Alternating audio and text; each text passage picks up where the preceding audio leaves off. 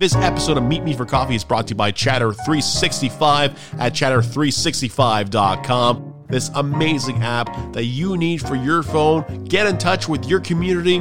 Talk to people who speak different languages because it has an auto-translate feature, which means they speak their language, you speak yours. It translates to you in between. There's no running to Google Translate anymore.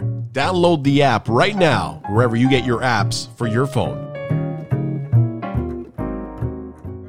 All right, Meet Me for Coffee this week features Kim Coates. You've seen him as Tig Traeger in Sons of Anarchy, Declan Gardner in Bad Blood, one of my favorites, and he's a Redwood original, which is pretty cool. I've seen you in Black Hawk Down, Pearl Harbor, a movie called Grilled, which is one of my favorite movies.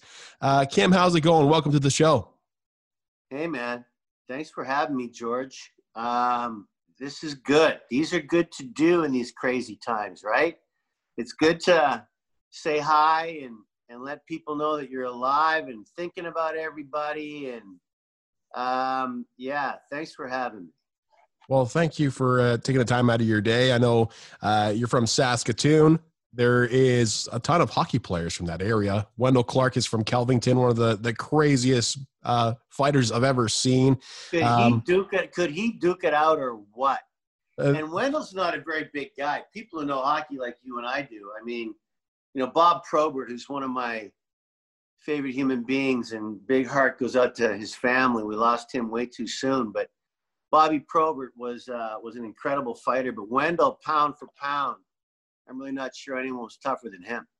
Well, there was a few other people from his town that were just as crazy as him. I can't name them off the top of my head, but they got quite the reputation for some serious brawlers. So if you're playing road hockey in that area, just be careful what you say.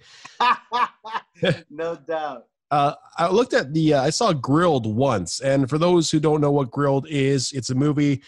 It was after Ray Romano stopped doing Everybody Loves Raymond, wasn't it? It also featured Kevin James. I looked at the casting list. I saw it once when it came out. I can't find it again, but Kevin James is in this movie. Sofia Vergara is in this movie. Burt Reynolds, Michael Rappaport, and you, man. Like, that's quite the cast. It was great, and unfortunately, no one saw it. Right? It's like one of those. When I got cast in this movie and you saw it, I mean, it was like 3 movies in one, this thing. And the beginning was crazy with Ray and Kevin, and they're selling meat and they're meat salesmen, and it's hot and it's LA. And then I show up and all hell breaks loose. And Sophia was my girlfriend in that thing. And Jenny Lewis, and it was just a crazy cast. But it just lost its way, like a lot of these independent films do. You either hit gold or you don't. And Michael Rappaport was completely insane. Burt Reynolds was in it, for heaven's sakes. But Kevin James is my boy, and he and I became good pals from that movie. And I've done a few things with him, and I know I'm going to keep doing things with him. So I'm grateful for that, and I had a lot of fun doing it. Well, it's a pretty cool movie. A lot of people should try and find it. I don't know where they would be able to find it, but I know Netflix is really lagging up here. We just got Sons of Anarchy. We got all 7. Yeah, you did. Yes, you did, Georgie Porgy. Damn right. Pie. You got all the seasons now. There's no just 1, 2, and 3. Let's just get them all on Netflix now. Why not? It's about time. We're all locked in the house anyway, and they decided to upload all these movies that we wanted to see and shows that we wanted to see over the last 10 years now. So there's a bit of a resurgence with Sons of Anarchy. You know, at that time there was Breaking Bad, what was the other? Walking Dead, Game of Thrones, and Sons of Anarchy. Those 4.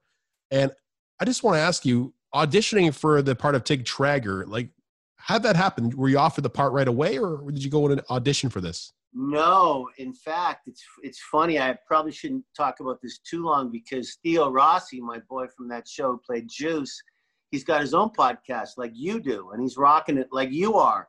And we're doing these Reaper reviews now on Theo's podcast called Theory, Theo Re. And we're going to be talking about the pilot mid-August here and how it all happened. But I will tell you this. Everybody had to audition for that show. Everybody. Maybe not Katie Seagal because she was sleeping with the creator. So we're not sure Katie had to, but I can tell you this: there was a lot of people scratching their head when they went. Katie Seagal is going to be playing the biggest matriarch, the biggest old lady in the history of bikerdom. I'm sure people went, "What? What?" No one could have done what she did. She was that amazing on that show, right? So, and there was other actors too. That the one girl, what's her name? Is it Drea? She jumped from The Sopranos to Drea Di Matteo. Yeah, she was amazing. They all were, right? All the women were so strong and so talented on that show. They were tougher than half the guys in that show, maybe tougher than all of us. But for me, George, they had already shot the pilot. I went in, I auditioned for Clay. I was too young. I auditioned for Bobby. I wasn't quite right. So I went on my way and I wished them all the best. And 5 weeks go by and I get a call. I'm on the golf course. I don't have my phone on. Got 18 messages from my agents, my managers, my wife. And I guess they decided that morning to reshoot the pilot with a new Clay. There was no Tig in the original show. So they decided to change things up, and they cast Ron Perlman that morning. And by the time I went and saw Kurt Sutter, it was about 5 o'clock in the afternoon. And I had short hair. I didn't know what the hell was going on. I wasn't into Sons of Anarchy anymore at all. That was like 6 weeks ago that I auditioned. And essentially he said, we'd love you to play this guy called Tig Traeger. And I said, well, can you show me something? And he said, we really don't have much to show you. We're just writing him now. And I went, well, I really can't unless you show me something. He showed me one scene that he had written. And it wasn't even for the pilot. It was for the next show. And it was dark and funny and twisted and psychotic. And I remember going to Kurt, it's not for me. Thanks, man. But I'm really careful with my bad boys and the thought of playing someone like this, it's too much for me to wrap my head around. And he goes, listen to me. This guy, yeah, he's going to be crazy. Yeah, he's going to be a bit twisted, but he's going to turn out to be one of the moral compasses of the club. He's going to be funny. He's going to cry. He's going to lose people that are dear to him. He's going to protect people that are dear to him. So he's not just like, he's going to be well-rounded. So please. And they ended up signing me that night about 10 o'clock at night. And George, I got up at 4:30 the next day, went in for a costume fitting. I'm on my Harley. Oh, I'm walking out the door, by the way, with Kurt Sutter the night before. And Sutter goes, you ride, right? I go, fuck yeah. Oh, can I swear? Sure. Yeah. Fuck yeah. So yeah, I showed up, threw on some jeans. Kelly Joan, the designer who really figured me out after like 4 or 5 episodes. She really got Tig's look together. And I came up with the bangles around my wrist and all the rings, and I had fun playing him. But that's how it all happened. So it was just a fluke of something that they wanted me to do this. They were reshooting the pilot, and I came along for the ride. And that was a 7-year ride, man. That was an epic show to be on. They better have given you a bike and a cut after all this too. They did. Awesome. They fucking did, awesome, George. man. You know everything, George. You don't even have to ask. You know what's going on. I try and know what's going on, but like, let's talk about acting. I mean, you've played many various roles. There's a lot of actors that get stuck, like George Costanza, Jason Alexander, get stuck with that. You can't really get another role because they always remember him as Jason Alexander. Yeah. You fall in a very different position. Like you have a great role in Sons of Anarchy, which is basically reprised now because we can now see it in Canada, but it fits you perfectly. Like Thanks. that role fits you perfectly, and people love you, man. Like it's not a George Costanza thing. It's awesome because like, how'd you get in the headspace of becoming Tig? Like, how do you That's a great question, and I mean this from the bottom of my heart, George. That's one of the reasons why I really wasn't looking to do a regular on a TV show for years of my career. Absolutely. Because I really was a movie guy and a guest star on a TV show guy, right? I never really wanted to be that regular on a TV show because I just kept wanting to do movies and coming from the stage like I did. But Tig, man, I mean, I trusted Sutter and he delivered. And none of us knew who was going to die, when we were going to die, if we live, all that stuff. So I learned a lot about television, and I had no idea about the power of TV. I remember, I'm sure you do too, you're a young guy, but I remember when The Sopranos started in that mid-late 90s, right? Jimmy Galdafini, another one. God bless. He went way too young too. That show, for me, I don't watch a lot of TV. I go to movies. I'm pretty busy these days, so I don't see as much as I should or want to. But I remember seeing that show, and that music came up, and David Chase and Galdafini and all those guys and women on that show. That blew my mind. That was the beginning of me going, maybe TV, if it's the right thing, and cable for me was the right thing. I'm much more of a character actor, as you know, with all the stuff I've done and all the ups and downs that have come along with it. Of getting gigs and not getting gigs and getting gigs and not getting gigs. Sons blew my mind because I got to play that guy, and he evolved with the show all 7 years, Tig Traeger did, and I got to change him up and yet have a core that Kurt and I found together, and I'm forever grateful to him and John Landgraf over at FX to having them, just to giving it to me after those early auditions for Clay and Bobby, and I wasn't right for either one of those guys to come back and just give me Tig like that was none of us knew that show was going to be as big as it was. I bet you anyone, if you talk to anybody from Game of Thrones or Breaking Bad or Walking Dead, like you mentioned, no one knows things are going to be that big until they become big. And then all of a sudden you can't walk down the street anymore. All of a sudden we're pulling up on our motorcycles, George, to come to work. And there's 200 fans with bodyguards, like pushing them out of the way so we could come to work. I mean, and that happened just like that. And the fans were phenomenal and crazy and beautiful. And we love them all. Well, it's very incredible to look back at that time when you had the 4 series going almost head to head with each other.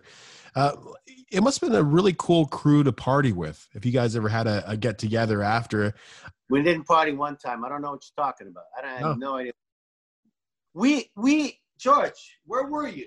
Why were you not coming out with us every Friday night? I don't understand. No, we hung out, man, like a club. I mean, we really did. There was 10 of us, and we were inseparable. Dinner. I mean, TMZ would hear we were there, and we'd have bodyguards get away, let the boys enjoy their meal, and we really did stick together for those 6 months. Now, like family, when that 6 months was over of shooting, we were like, get the fuck out of here. I don't want to see you. I want to but after about a month and a half, Charlie would call and go, you want to ride? Booney and I would ride. Tommy, Theo. I mean, we would just get together. Ron Perlman and I are inseparable. I mean, we would just see each other during the off season because we couldn't wait to start again. And we were all invigorated to start again. And that's the thing about TV. People, look, I never complain about my job. I think the crew has it tougher than actors. They're out in the sun all day long. Tough. In LA, it's freaking hot. So I never complain about my job ever. But I got to tell you, 6 months in the sun with those cuts and those bikes and the violence that show turned into, it screwed with a lot of us in our heads for a while. And it was nice to break away from it at the end, even though I'll never forget it. Oh, absolutely. And plus, you hang out with your co-stars and actors and crew. It helps the chemistry on set, doesn't it? Does, yeah. We all knew each other very well. Absolutely. We loved the directors. There was a difference between the first day and like the 5th season because you guys were more tight knit and you guys knew more about each other and how the mannerisms work and then the cues of each person on set and stuff like that. So it's pretty cool how it all developed into an iconic series. I can say that this can go up against The Sopranos, and I could put it up on that pedestal with The Sopranos. So congratulations on that. There's a lot of awesome movies you've been part of, and I was watching Bad Blood, one of your shows on Netflix most recently. And you know what? I wished I would have came back for a 3rd season. It wasn't possible, but I got to tell you, the first couple episodes I was watching it, I was like, fuck yeah, man, this is great. I like the mafia stuff. Come on. I mean, come on. You and I are Canadian, proud. I got Anthony LaPaglia to do that. I co-produced it with Mark Montefiore, Michael Conover's showrunner, Simon Barry, Paul Sorvino. I mean, we had so many incredible Canadian actors on the 1st and 2nd season. To do 2 seasons, first one's pretty truthful. Second one we kind of made up with some truths along the way, but made it up.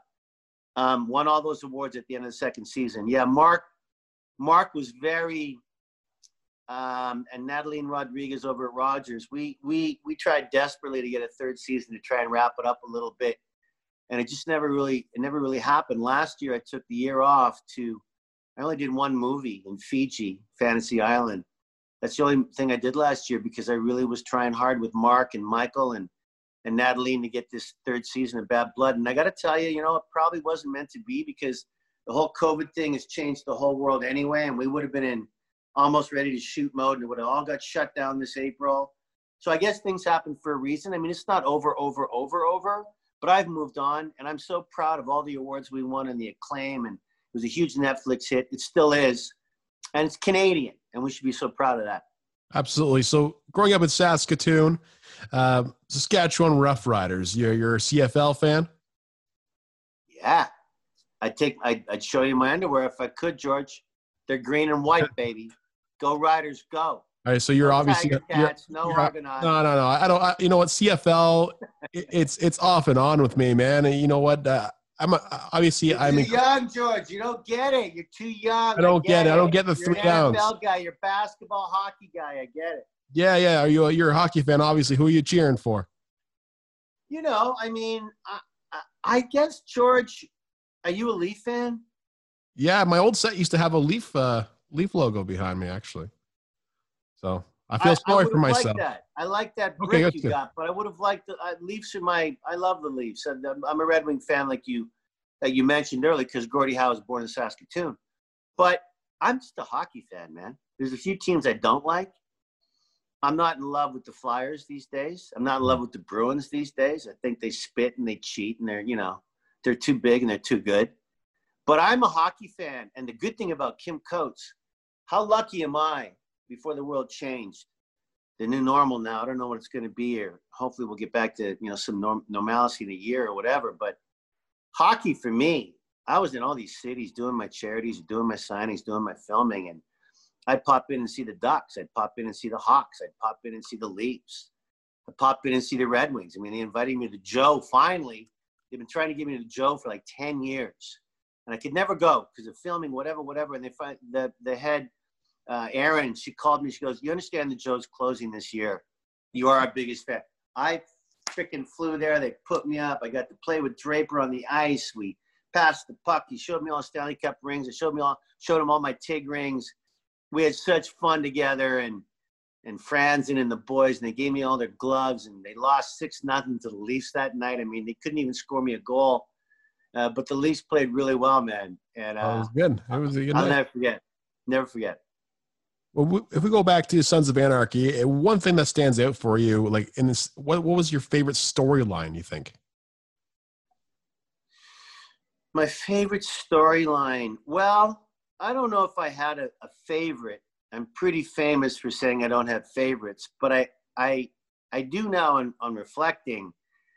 When Kurt Sutter told me that the beginning of season 5, I was going to lose my daughter and I was going to be chained like an animal in handcuffs and she was going to be burned alive in front of me, I thought it was a really bad joke. I thought, why are you saying this shit, dude? Like, what, He goes, "No, I'm dead serious." And when I got the script, I really had to go to my across the street LA therapist buddy of mine, a couple bottles of red wine, to go over the mindset and the happenings in the body, if you can even try and grasp something like that. I have 2 beautiful daughters in real life, so I was able to draw on that internal storyline. And Rachel Miner, who played my daughter, Dawn, she's phenomenal, just phenomenal. And Harold Perrineau, who played Pope. We didn't talk all season until it was over, and then we gave each other a big hug. So much respect there. That storyline was some of the hardest shit I've ever done as an actor, I think, for sure, emotionally. But I'll never forget it. Again, I mean, what you do, the reason why you're so good at what you do, George, is you love what you do. And if it's not hard, you're not trying. If you're not stretched, you're not going to grow. I've never been afraid to fail, and that's why I don't think I ever have failed, because I'm not afraid of it at all. So that storyline was something I'll never forget. You're not afraid of failure. So what's some advice for someone aspiring to become an actor? that you would give him? Him or her. I mean, look, I talk to kids all the time. I'm in a very good position now with people knowing who I am, and they want my advice all the time. And I mean this from the bottom of my heart. You have to follow your bliss. You have to go for things. You have to, there's no rules anymore.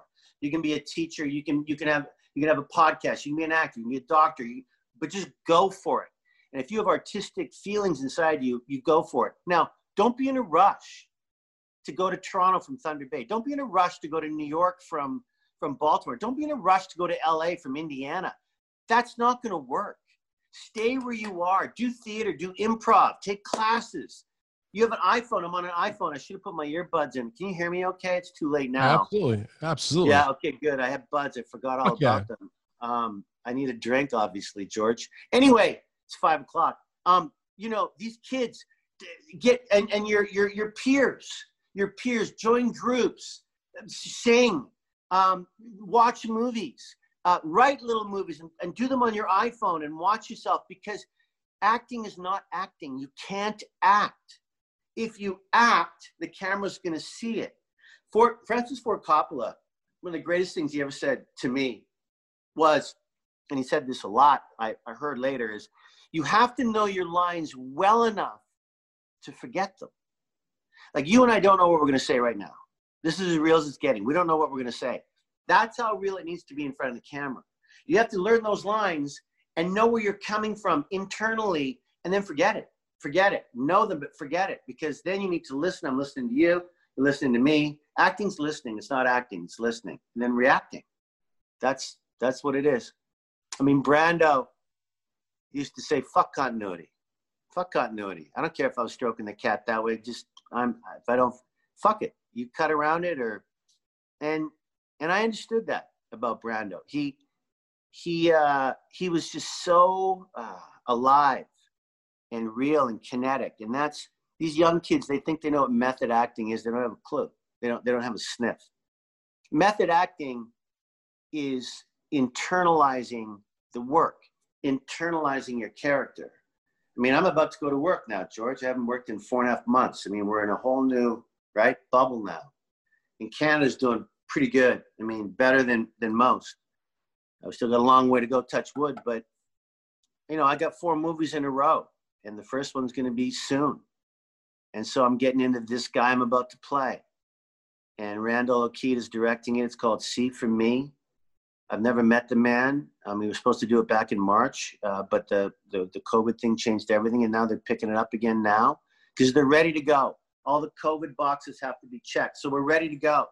But next time I talk to you, we'll have something to discuss, because it's a whole new normal now for filming, for the crew, for the acting, for drivers, for no craft service. So I'm excited. I'm not afraid of anything. I'm excited to see what this new normal right now is and get back to work. How do you memorize your lines? If you have, say, 20 lines, or I don't know how many lines you get in a movie, how do you memorize them? Just repetition? I fucking hate that question, George. I got to tell you. I do. Oh, well, it's an honest question. But smart guys like you ask it all the time. But, you know, I don't know. I mean, I've been acting, George, for so long now, and reading Sam Shepard and Tennessee Williams and George Bernard Shaw and Shakespeare, all the Shakespeare I've done. I mean, memorizing lines for a movie compared to playing Macbeth, or I played Johnny Rooster Byron in Jez Butterworth's masterpiece, Jerusalem, with my daughter Brenna 2 years ago. I didn't die on stage. It's 3 hours and 15 minutes long. So Mark Rylance and he's the only other guy to have done it, and now me. I met him in New York and had dinner with him, and he gave me some really nice jewels, and was so happy for me to be playing this guy. Anyway, so when you do theater, memorizing just is part of who you are, right? So memorizing's all right for me. I think most actors, Charlie Hunnam, Theo Rossi, they can, like, I'm bad. It takes me a minute. It takes me a Hollywood minute to learn shit. They got it like that. Charlie, he had so much to say in that final season. We would look at him and go, are you fucking kidding me? You learned that last night? Like, I don't know how. He had speeches after speech. And he could do that. And Bad Blood for me. I co-produced it. I started. It was my show. I had to learn stuff on the fly on that show. But Michael Conovis, one of the best writers I've ever worked with, bar none. He was so good at understanding that my method, my internal, I had it, but I went off a little bit. And the best directors will let the best actors do that, because then it's really real. So memorization is not really too much of a problem for me. Well, Kim, it's been awesome. I have a question for you. We base the show around coffee and conversation. So how do you take your coffee? Damn, coffee. Look at me. I'm an actor. I should be drinking it all day long. I don't. I have 1 cup in the morning. Super strong. Little bit of cremo, little bit of something that has some vanilla in it. Just a little bit to take the color down. A little bit, dark brown, light brown, never light, never double, all that shit. Don't do that. But I like it strong, but only 1 cup. I'm done for the day. My heart, my brain can't take it. I'm too whacked out as it is, George. I'm like you, George. I know you. Do you drink a lot of coffee? I try not to, but I have to, right? Right? But you do, because you're doing this all day long. And you're thinking about it at nighttime. So you drink a cup of coffee. I know it. Even before this interview, I'm like, I gotta wake up. I gotta have a cup of coffee. Kim Coates is coming on. Oh no. Hey man, you're a Canadian boy. I love you, man. Thanks for having me. I love you too, man. Thank you for coming on the show, and I hope to see you soon. Anytime. I mean it. Let's talk. No, seriously, George, don't fuck around with this. I do a lot of these, and I do them when I want to do them, and I wanted to, talk to you. Couple months. Reach out to my people again. Let's do this again, because I'll have stuff. There's COVID, incredible filming stuff going on now with different rules and regulations, and I'll have maybe some good insight. You never know. That's awesome, man. Thank you. Peace, brother. Take care, man.